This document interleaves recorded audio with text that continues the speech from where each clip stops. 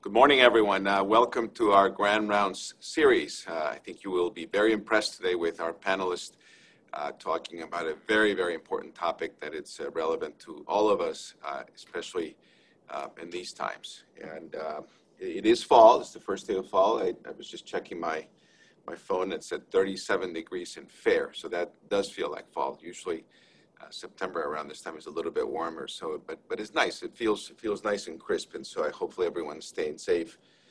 Very important for you to be well. COVID is resurging in Connecticut. We expect that to continue to increase over the next 2 to 3 months. So this is particularly a time that you need to be very mindful of what's going on, and we just always have to be reminded of that, to wear our masks and be real careful as you take care of patients and you go about your day. I do want to take just a minute to honor Supreme Court Justice Ruth Bader Ginsburg, who passed away this past weekend. And it is a relevant topic for, or at least a line of communication for what the topic is today. And in fact, you will see we have an outstanding group of women leaders in this field that will be speaking to us. And I have a quote from her that I think it's relevant to all of us, just remembering this amazing individual who did so many things for us and changed the way that we focus and see and honor and care for all the women leaders in this country. And the quote is, fight for the things that you care about, but do it in a way that will lead others to join you. And I think that is so important. It's just an amazing quote from her, an amazing individual. And I just want to take a few seconds to a moment of silence in honoring this amazing individual that's been part of our history.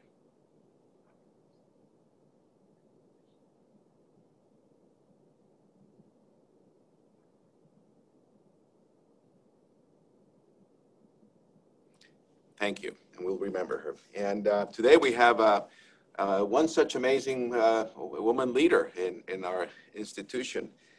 She's a force. That's Dr. Santos, Dr. Melissa Santos, who I've known for a long time. I tried to hire her to come in my way to work in the HIV program, and I almost got her. Unfortunately for me, she went in a different direction. Fortunately for the institution, she stayed with us and has done just some remarkable things. Just a little bit of history, and then she'll introduce her panelists and speakers. And I could, spend a long time giving you her life history, but I don't have enough time because I don't want to take away from her presentation. She received her BA in psychology from Central Connecticut State University in 1997.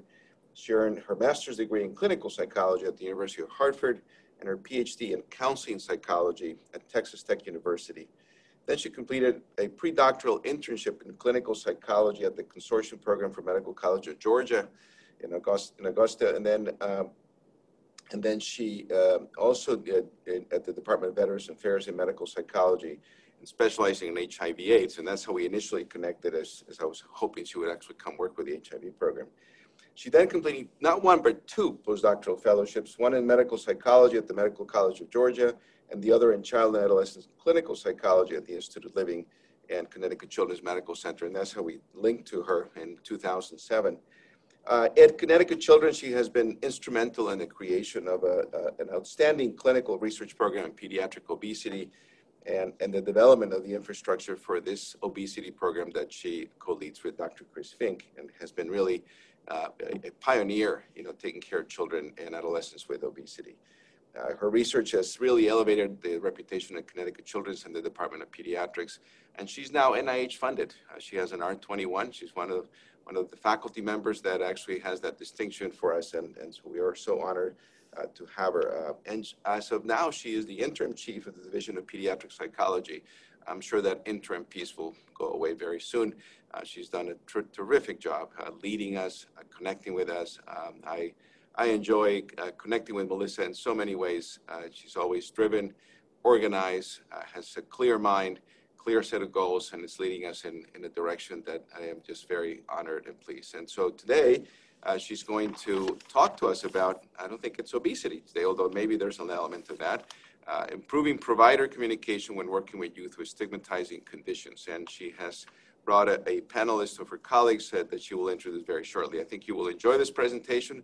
I understand the questions should be in real time, is what I've been asked to do. So hopefully my microphone is working today, so you can actually listen to me. And without further ado, I'm going to ask Dr. Santos to come up here and give her Grand Rounds presentation with her panelists. Melissa?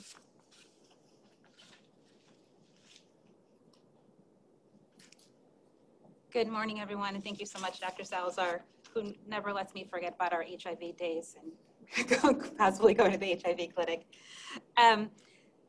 So I'm proud to be here to moderate today's Grand Round, sponsored by the Office of Faculty Development on improving provider communication when working with youth with stigmatizing conditions. Just to give you an overview of our objectives for today, we first want to describe one way in which implicit bias may influence provider communication. We want to list how stigma may impact health outcomes and identify at least one new method for provider communication. As Dr. Salazar mentioned, I am the new interim division chief for pediatric psychology, and if you're not familiar with our division, I wanted to take a moment to introduce you to our division of 11 strong pediatric psychologists, hopefully expanding shortly, ranging from being in all the wide range of medical specialties here at Connecticut Children's, from us old timers in weight management to our newest location for a psychologist, which is in the NICU. We have some huge goals for pediatric psychology in the upcoming year, and I can't wait for you all to hear and see some of the great stuff coming out of our division. So as Dr. Salazar mentioned, we are doing this Grand Rounds a little bit differently, where we are taking your questions in real time. So as you have questions, please use them. We have some questions that we received before this Grand Rounds that we're going to go through, and then Dr. Salazar will go through any that we receive as we get them. As he mentioned, I do have a panel with us. So Dr. Sadiqa Mulchin, who's our pediatric psychologist in hematology oncology, Dr. Mike Reese, who's our pediatric psychologist in our weight management program, and Dr. Amy Signori, who's our pediatric psychologist through a collaboration with the Village in primary care. And joining us from the Yale School of Medicine and the Yale Gender Clinic is Dr. Christy Olazetsky. But before we get into our panel, we wanted to hear a little bit from you. So you should be seeing some poll questions popping up on your screen now. So the first question is going to ask you about your trainee status. So we want to know, are you a trainee or are you not a trainee?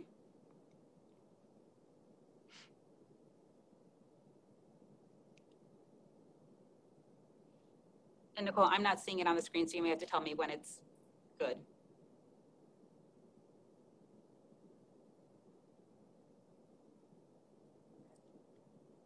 And we can post those results, of which I can't see them, but.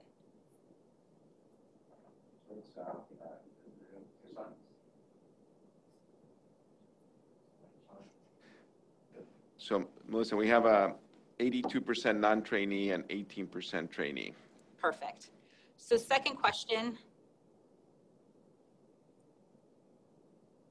is going to ask about inherent bias in the clinical practice. So it's going to ask you on a range of how often do you think bias occurs in healthcare delivery?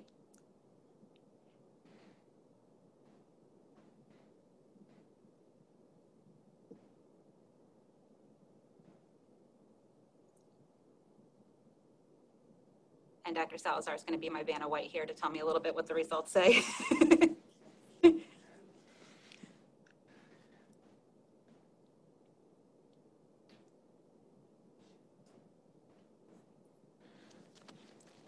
Melissa, the very prevalent 40%, somewhat prevalent 48%, neutral 9%, very little 3%, and not at all prevalent 0%. So between very prevalent, somewhat prevalent, over 88% responded yes. Okay, so that's important as we go into this talk today. The next questions are going to ask you about your comfort level with talking to kids about certain areas of their life.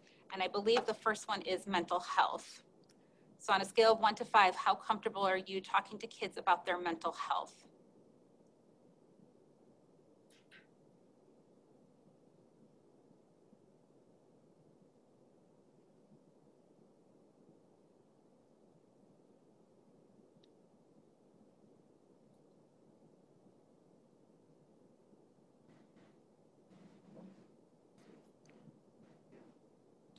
Okay, so we have 1 not at all is 6%, 2 6%, 3, 27%, 4, 31%, and very comfortable, 30%. So 30% are very comfortable, but we have a significant number that are 1, 2, and 3.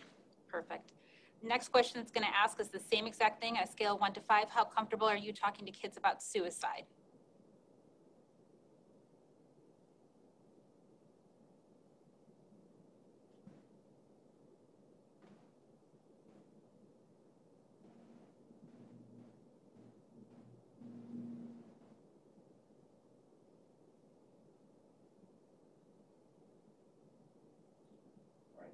Are in. So 1 is not at all, and 5 very comfortable. So not at all, 7%, 2, 17%, 3, 25%, 4, 30%, and very comfortable, 20%. So 20% only very comfortable talking about this. Perfect, thank you. Next question is going to ask you about obesity. So how comfortable are you to talk to kids about obesity?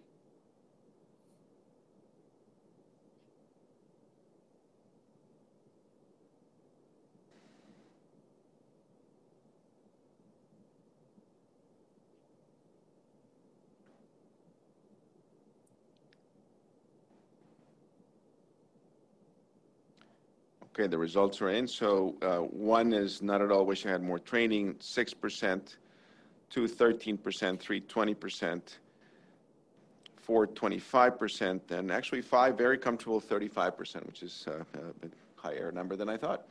Me too. And last one is going to ask about transgender identity. So on a scale of 1 to 5, how comfortable are you discussing transgender identity with kids?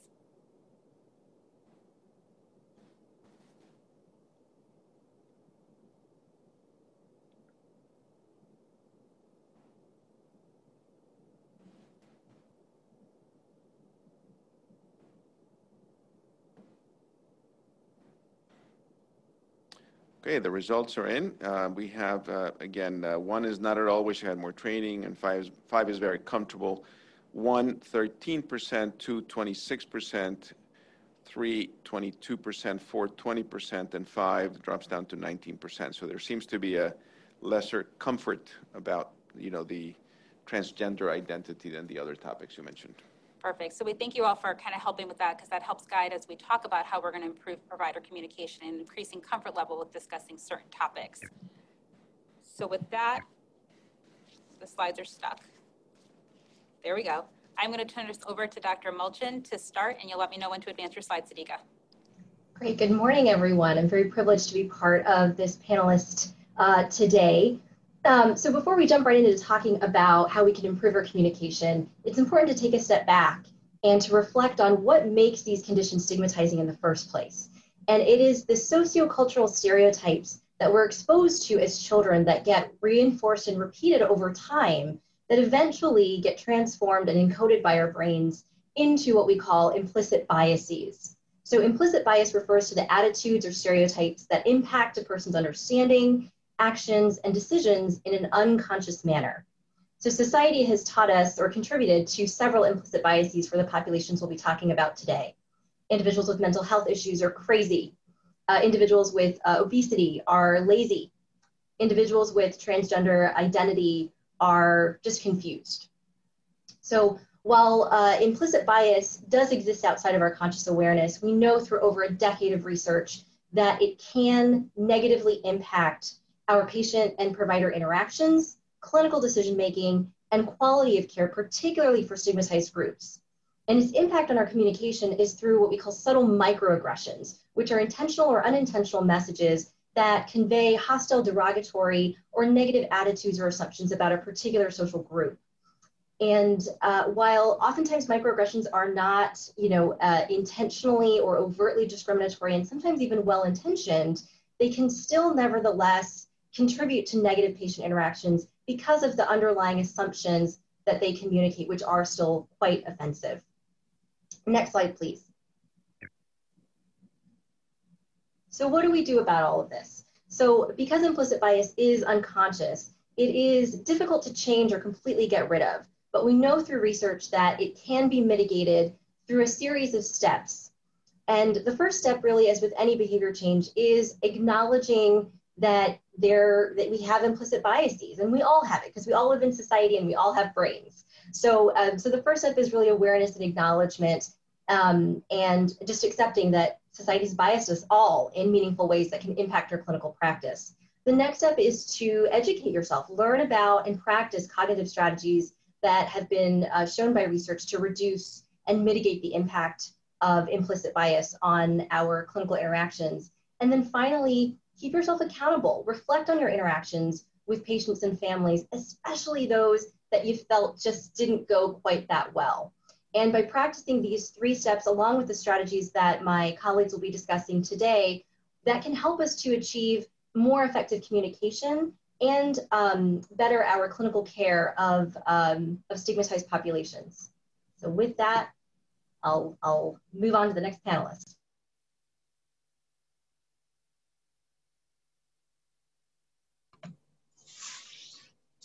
Good morning, thank you.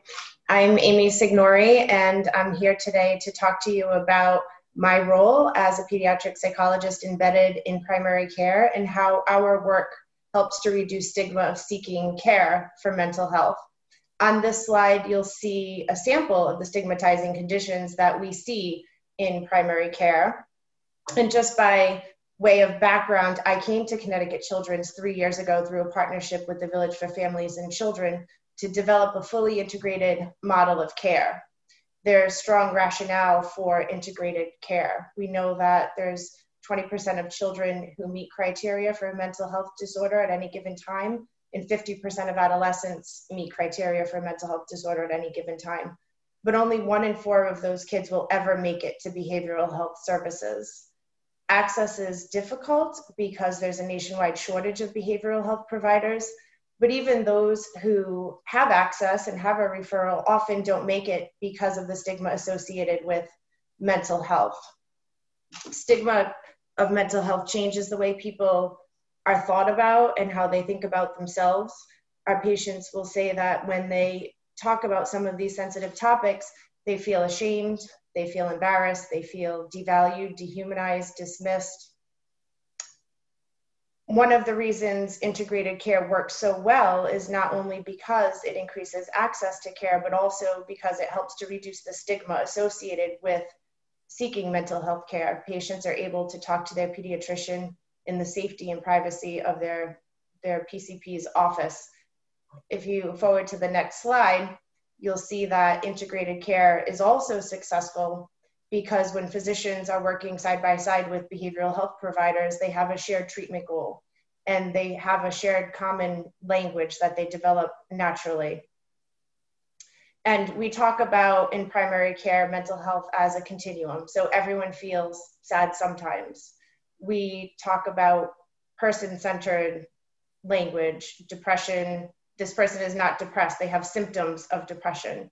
We use language that fosters self-efficacy and increases self-esteem, and we don't use judgment.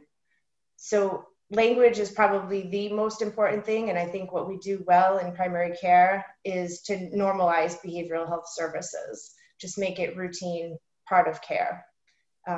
I'm excited to be a part of this conversation, and I look forward to your questions to talk some more about what we do in primary care to reduce stigma. Thank you for having me today. I'm Mike Reese. I'm a psychologist in the weight management program. I think this is a really important topic in terms of how we can communicate about obesity and weight with families. And doing this is really tricky. Really recognizing what your tone is like when you're doing this. And even does the family coming to the appointment believe that their child or adolescent's weight is an issue? And also recognizing what their experience has been like even before coming to your appointment with other providers talking about weight. Discussing this in a way that the family interprets as blaming oftentimes can create mistrust, decreased buy-in, and a decreased likelihood of the family engaging in the change process to improve overall health. So really in terms of what we say and how we say it truly matters, and is really something that I'm looking forward to talking about with you all today. So thank you so much for having me. Next slide. Hello, everybody. As Dr. Santos had mentioned, my name is Christy Olazeski. I use she, series pronouns, and I'm coming to you from New Haven. I just wanted to talk to you a little bit about, to set the stage, about working with youth who identify as transgender or gender expansive. I think that a lot of folks say, well, you know, there are not that many people who identify as trans and non-binary, and the bottom line is we don't really know the prevalence. I think we haven't done a really great job of understanding and asking about sex assigned at birth versus gender identity in a lot of surveys. Some folks would argue that there's about 1% of the population who identifies as trans and non-binary. So I would say that if you think that you might not run into someone who identifies as trans and non-binary, you might want to rethink that. You might run into somebody in your practice. And some of the simple things that I think are really good to think about are just doing exactly what I just did. You know, introducing yourself to your patients with your name and your pronouns. That sort of sets the stage and lets folks know that you are respectful of folks' pronouns. And I want to say that they are pronouns, they're not preferred. You know, if somebody preferred to use different pronouns with me, I would get a little upset. And so I think it's really important for us to be respectful of each other's pronouns. Watching when we're working with folks, you know, what terms are we using? Are we thinking of this from a heteronormative perspective? Are we asking about partners in a certain way? Are we talking to folks and using terms like handsome or pretty? Thinking about that. One of the things that we say at the Yale Gender Program is everybody's on a gender journey and everybody's gender journey is unique. And I think that that goes for cis folks as well as trans folks. And so I think it's really important to just honor that and understand that, you know, we don't have any preconceived notions about where somebody's going to go on their gender journey, but we want to support them because we know that in the trans and gender expansive population, for example, suicide attempt rates are up to 41%. You know, 41% of adults report that they have attempted suicide in their lifetime. And if you think about that in, you know, in relationship to it's 4.6 in the general population, that's a really high rate of folks. And so thinking about, you know, really understanding how people can be supported and how people can feel affirmed and in their identity, and how you can be respectful of their identity in your practice. Just because we don't understand somebody's journey doesn't mean that it's not real, right? One of the things that we've done, if you are seeing folks in person, is we've used Sharpies, and we've done trainings where we've given Sharpies out to front desk staff, because what is really helpful for folks also is if they have a chosen name that they use instead of their legal name, it can be really upsetting to see that legal name printed on the wristband. And so our front desk staff will cross off the legal name for the wristband at least, so that the youth doesn't have to see it, and they will have the chosen name, the one that's printed. So those are some of the sort of quick shifts that I think would be important. And I think that I'll leave on just be kind when you see patients in terms of just being kind and accepting them as who they are. So thanks everyone. So we wanted to give you a brief overview of where all of our panelists were kind of coming from. And now we're going to turn this over to Q&A. So Dr. Salazar is manning the iPad, and I have some questions up here. I can start with two, unless you've got some, Dr. Salazar. We do have a question for the group, and I'll hand it to you, Melissa, and then you can distribute the question if you may. Isn't stigma associated with mental health disorders prevalent through all of society and over the centuries, not just now and in our patients? Is a culture change in this regard even possible? What evidence do we have about this? How do we get started? Amy, Sadiqa, do either one of you want to take that one? I would love to take it. Yes, stigma has been present in our culture and our society. I would say in the spirit of Ruth Bader Ginsburg that anything is possible. And like I said in my brief introduction, that we get started in medicine and we normalize behavioral health. We are human. We all have emotions. We all have stress of varying degrees. And someone needs to help us manage these things. And I'll just briefly talk about, there's a campaign now to raise awareness among suicide for physicians. And we know that physicians complete suicide more than non-physician counterparts do. And why do physicians not seek treatment? Because of the stigma associated with seeking treatment. They have reduced social opportunities. Their colleagues may not trust their judgment. And so for fear of getting services, they don't. So I think that medicine has to change this. And if we all kind of normalize feelings, stress, emotions, and getting help, that's how we change the culture. Thank you. Is sorry, there another comment? Go ahead.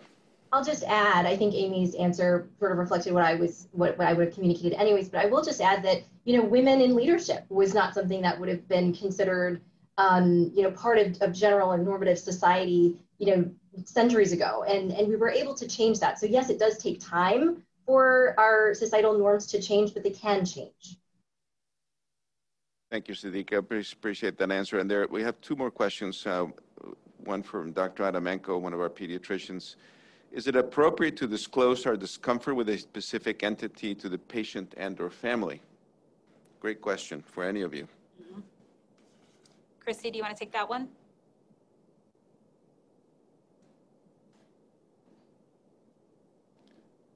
So I think that's a really great question. And I think that, one of the things that people can do is say, I haven't had experience with this before, and I'd like to consult, with somebody else if you don't feel comfortable with a certain population.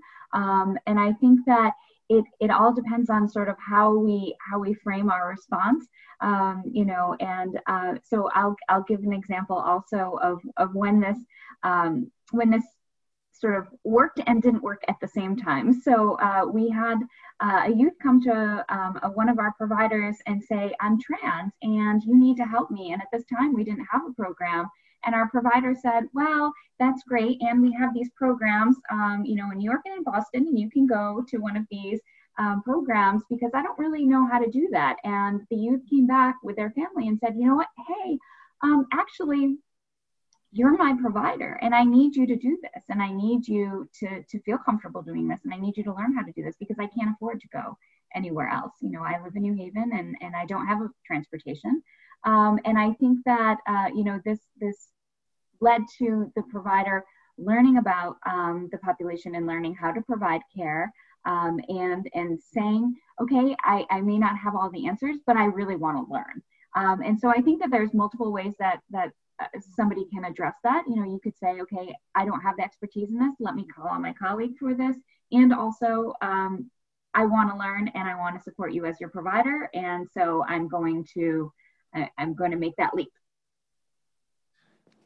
We have three more questions. One from our own Dr. Zemsky. How do you directly address the potential conflict between parent and child regarding gender identity when meeting with families? Christy, we'll keep on going with that one. Sure. This is a really, really great question and one that comes up often. And I think, I'll answer that multiple ways again. I think that, when working with families, there sometimes is conflict. Sometimes our youth have been thinking about this and have really been working through processing their own identity for a long period of time, and then they tell their parents and their parents don't understand. And so I think that it's really important. Oftentimes what we will suggest is, that parents have a separate space where they can process what this is like for them separately from their youth, because sometimes folks will say things that are not terribly supportive of their children. I don't think that they mean to do that necessarily, but sometimes it comes across as non-affirming. And so I think that I would suggest, working with, the parents to understand where they're coming from and also supporting the youth. There's a model called the multidimensional family therapy model from Jean Maupas that talks about this specifically, which is really helpful, but that doesn't necessarily help you in the room, right? And so one of the things that we will talk about with providers is that it's really, really helpful to talk about the impact of parent support, and that even if parents don't understand, again, they don't understand sort of what's happening, that their support is one of the most protective factors for their children in terms of mental health, negative mental health and physical health outcomes. And so we talk about the importance of support with parents. We help them to understand that they are not alone, that of course, yeah, this may seem like it's coming out of left field. And yes, of course, they want to do the best for their child, and also, that they're struggling. And so we help them find supports and groups in the community, and have a place where they can feel supported and also support their child. Does that answer the question? Yeah, absolutely. Thank you. We have two more, and I think then maybe if you have additional questions, but yeah. Actually we have three now. This is more of a comment from one of our pediatricians. One step begin to address this issue would be to get insurance companies to pay for mental health services at the same level that they pay for physical health services. In fact, all cognitive services should be paid at a rate equal to manipulative service. I'm not sure if that's the right word, but manipulative services, I think, would be care services. So yes, thank you. I think we all agree with that. From Dr. Zelneritis, anything is possible with regard to stigma, and we should try to change the culture. But a lot of people for a long time have been trying unsuccessfully to do that. What is the innovation? Can you provide an innovation or a promise? Is there one? So how we can address this, including presenting it here and then recognizing it. But how do we change that? Dr. Mulchin, do you want to take that question? Yeah, sure. I mean, I think that we need to study it more. There is limited research on looking at interventions specifically with healthcare providers that tend to be prone to implicit biases because of the automatization that we are often, the environments that we're put into. And so we really need to do more research to test interventions that we know can be effective. And we need to start earlier. We need to start with training our residents and our medical students to be able to understand a little bit more about implicit bias and how that affects their clinical practice. And I think that's going to be the innovation and the key. And we have, backing from the American Academy of Pediatrics, which have called for including implicit bias training in medical education. We just haven't been able to quite do it yet. So we need to overcome those barriers and start with that. And I think that will be able to really help change the implicit biases that are pervasive throughout society. Great question. From Dr. Wakefield, thank you so much for this incredible presentation topic. You told her to say that, right, Melissa? She's getting a raise for that one. Okay. You're all fabulous. That's double raise. Double raise. But the question is, how would you suggest approaching other providers who demonstrate discomfort with a particular population, specific population? So, Dr. Mulchin, do you want to take that one too? Sure. I think that, being able to, model for other people and talk about your own experiences can be a great first step. And then education. So talking with your colleagues about, gosh, I went to Grand Rounds and I heard about this thing called implicit bias. And, I didn't realize X, Y, and Z. And I looked into the literature a little bit more. And boy, there's this thing called counter-stereotyping. And counter-stereotyping, I think in and of itself can be very helpful when you actively seek out intentionally seek out information that combats the negative stereotypes that we may have experienced. So learning about mental health within celebrities, for example, or learning about transgender identity and how pervasive it may be and how prevalent it may be, and learning about obesity and the impact that our communication can have on that population, that can sort of start to change some of the negative associations that have been created by our society. And then educating your colleagues about that can be a great first step. So I think that hopefully that answers the question a little bit. There are multiple ways to answer it, but I think that's probably the best way. Thank you, Sadiq. And the last question here in this group is from Dr. Serzer, one of our faculty members and general pediatricians. Does the group feel that children may be treated with psychotherapeutics without behavioral health support? And conversely, should physicians seek the input of behavioral health assessments before initiating psychotherapeutics? Amy, do you want to take that one?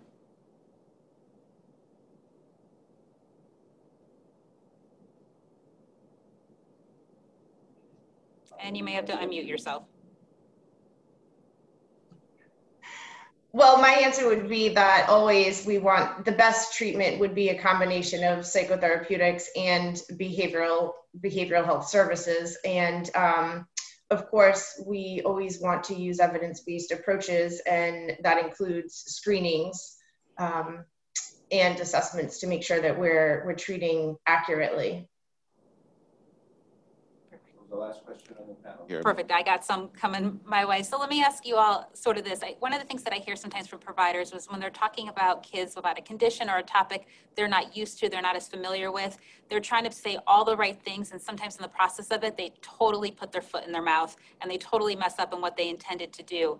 Mike, you and I will see a lot of that in obesity when people are well-meaning and trying to talk to kids about their health and they completely miss the mark in the right way to talk to kids about stuff. So what does a provider do when they're trying the best to kind of communicate and get to the child's level and they completely mess up in their communication? Mike, do you want to start with that one? Of course, you're allowed to apologize to your patient if you mess up. And in fact, your patients will not think any less of you if you apologize. And in fact, that's oftentimes the right thing to do, is just to apologize, and hopefully they will forgive you right then and there, and you can move on to what you were hoping to talk about. Any other comments from the panel? Yeah, sure, I'll go, because this is a common one that happens. Oh, sorry, Amy. This is something that happens with, trans youth oftentimes with, pronouns and names and stuff. And one of the things that we've heard from our patients is exactly like Mike said, just apologize. Let them know that you are sorry. No need to sort of to belabor that apology. I think that, just apologizing shows you that you're human and that you recognize that you made a mistake and that you are, you are sorry for doing that, and then just moving on and moving forward and trying to do, to remember that the next time. And Amy, were you going to say something? I was just going to say that it's very difficult to mess up, and that if you just approach your patients with empathy, that's all that they're really asking for, is they just want you to hear them, to listen to them, to validate them. And as long as you do that, and I think most physicians do that well, then you really can't mess up. Perfect. And although we're talking about, were you going to say something, Sadiqa? I will just add that, yes, move on in that particular interaction, but then use those 3 steps that we talked about earlier and really reflect on that interaction and what could have went better and whether there were any biases that you may have had or any assumptions that you made with that family, so that for the next interaction where you have a similar patient, you can make that better. So let me ask you all this. You all come from separate clinics, but we know that kids are not so unique that they just belong to sort of one clinic. So I'll take my own caseload. I have several kids on my caseload that obviously have obesity, that have a comorbid mental health condition, and that are also transgender. So if you're in the pediatrician's office and a kid presents with multiple things, how do you prioritize where to focus, where to tackle? Does mental health always take the precedent in sort of that? Amy, do you want to start with that? Sure. What I would say about that is that we always want to be person-centered. And so I would allow the patient to prioritize what is most important to them, because they may disclose that they're transgender, but they have no concern that that's fine. Or the doctor may bring up that their BMI is high, but they have no desire to change that right now. So allow them to rank the importance of what needs help at this moment. Any other thoughts from the panel? I would agree with that. And I think that also what's important is not only sort of hearing from the patient, but also recognizing that if there are multiple providers and multiple sort of clinics that a youth needs to go to, that it's okay to go to them at the same time also, as long as there's good communication and open communication across providers. Perfect. And I'll ask one more, and then I will turn this back over to Dr. Salazar and any questions he has. And Christy, this one's going to go to you. I know you mentioned a little bit about pronouns before, but how do I know what pronoun to use with a patient? This actually happened to one of our providers last week. What if they've never heard of the pronoun before? So we had a provider who saw a patient whose preferred pronoun was ze, and they didn't know what that was. They had never heard it before. Do you just roll with it? What do you kind of do in that situation? Yeah, that's also a great question. There's a whole list. If anybody wants to see it, you can Google non-binary pronoun list, and there's a whole wide range. We have also come across some that we haven't noticed. So he, him, his, she, her, hers, they, them, theirs are oftentimes used. There's also the zers series pronouns. And so what you can do again is, say, my name is Dr. Olszewski. I use she, her pronouns, or she series pronouns. Ask the patient, and if you haven't heard about it, be like, oh, that's interesting. So can you tell me, like, what are the, what's the plural of that? Like, how does that work? Okay, I've never used that before, and that's new to me. And so I'm gonna use that and try my best to use that. But thank you for telling me. And yeah, roll with it. I'll turn this back over to you. So for all of you who are participating, if you can go ahead and send your Q&A through the Q&A section of the meeting. There's plenty of time for questions. There are about 130 of you, so I'm 138 actually. So that's a great list. So while we're waiting for for the panelists, I mean, this is great. This is an opportunity to have an unbelievable team. And I love, I know they're not virtual backgrounds for both Sidika and Chrissy. I think Amy's is virtual and Mike, I'm not sure. So it gives me a lot of peace. Maybe I'm going there for therapy with each one of you. The question I have in our clinic is back to the HIV clinic, and we obviously see, many kids, transgender, gay kids that come into our clinic, and we create an environment of a safe space for them. But they do share frequently that going into an emergency room, an urgent care, a primary care office is very difficult for them. So we have a long way to go. What are the things that we can begin to change so that all these areas where people enter care, which are not the office necessarily, become more friendly, and then try to eliminate the biases that are inherent in those systems? That's a great question. I know, Christy, you mentioned the pronouns on the wristband. Are there other ones that you would recommend as well? Yeah, so that's a great question. And I think that there's, again, multiple ways to answer that. So going back to what Sidika was saying is, thinking about what trainings we're offering to folks that are in those settings, helping them to understand, there's a great survey that comes out every year, the US Trans Health Survey. I would suggest people look at the executive summary and, how folks are being treated, in hospital-based settings to understand the problems. And I think that sort of understanding what patients are going through is helpful in that respect. I think that, do we have non-discrimination statements up? Do we have on our, when folks come into the hospital setting, do we have a name, a legal name spot, and then also a preferred name or chosen name spot? Are we asking about pronouns to use in something when they first come to the front desk that shows them that they are accepted there, that people understand that pronouns are important? Are we asking that? Do providers have, it's something simple, on our lanyards we have, I bought our team, trans flag hearts. So that's really apparent. We have pronoun stickers. We also have pride flag pieces on our, or pride flag lanyards or something that's on our IDs. Those things, show folks that that's something, you could have the safe space stickers in some places. And I think also just thinking about the questions that we're asking folks, are we asking because we're curious, or are we asking because we actually need to do that or to understand that particular issue? I had a friend who went in for some help with dialysis, and they were asked, what if they had the surgery, so thinking about sort of what questions are we asking folks, and how are we training our front desk staff to interact with folks? How are we training our docs? How are we, talking about this in different environments?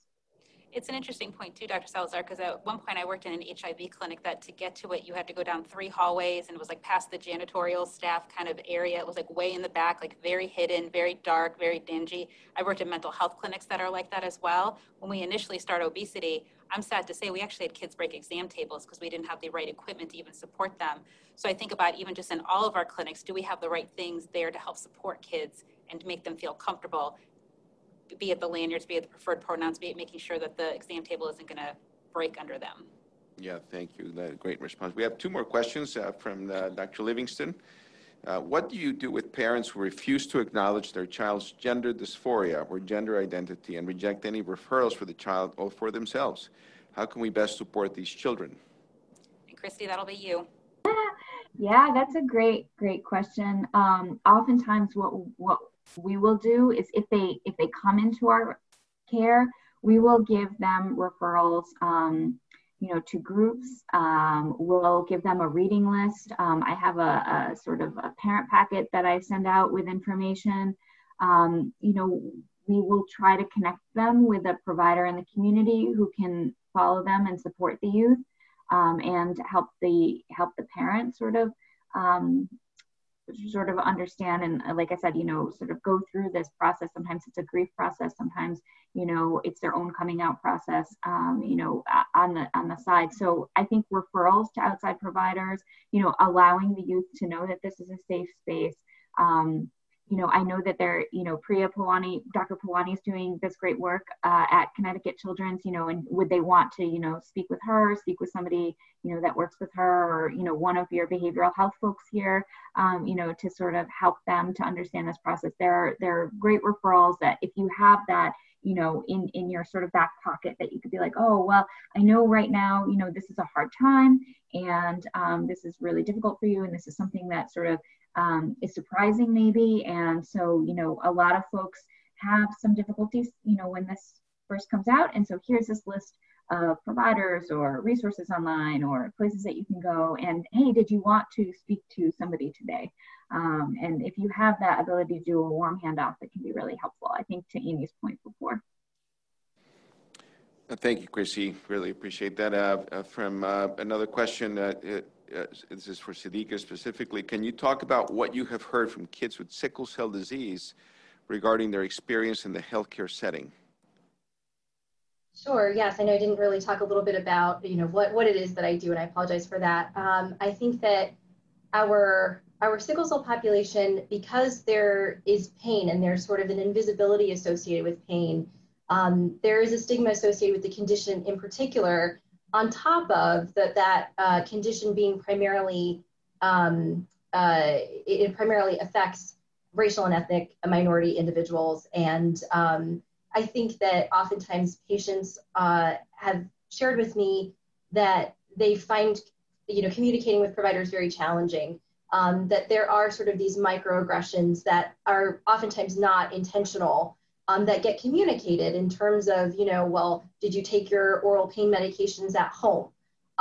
You were just at this other ED a couple days ago. What was the reason that you came here? Or why didn't you get admitted there? And so again, these are appropriate questions in terms of trying to understand the clinical picture, but for patients, that gets communicated to them oftentimes that they are there for the pain medication as opposed to pain relief.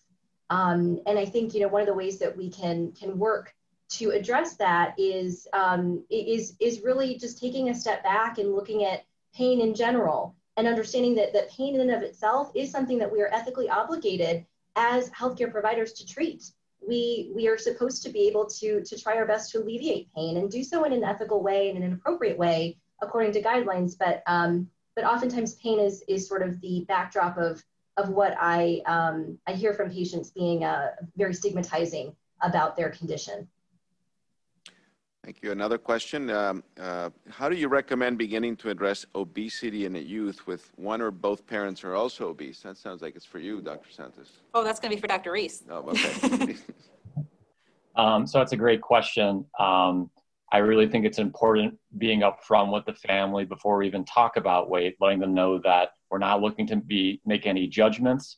We're not looking to blame anybody for what's going on. And I kind of try to we're on a fact-finding mission to figure out how we can be helpful, and knowing that people with obesity tend to be blamed for their weight. And there's a degree that people think that there's a degree of high personal responsibility.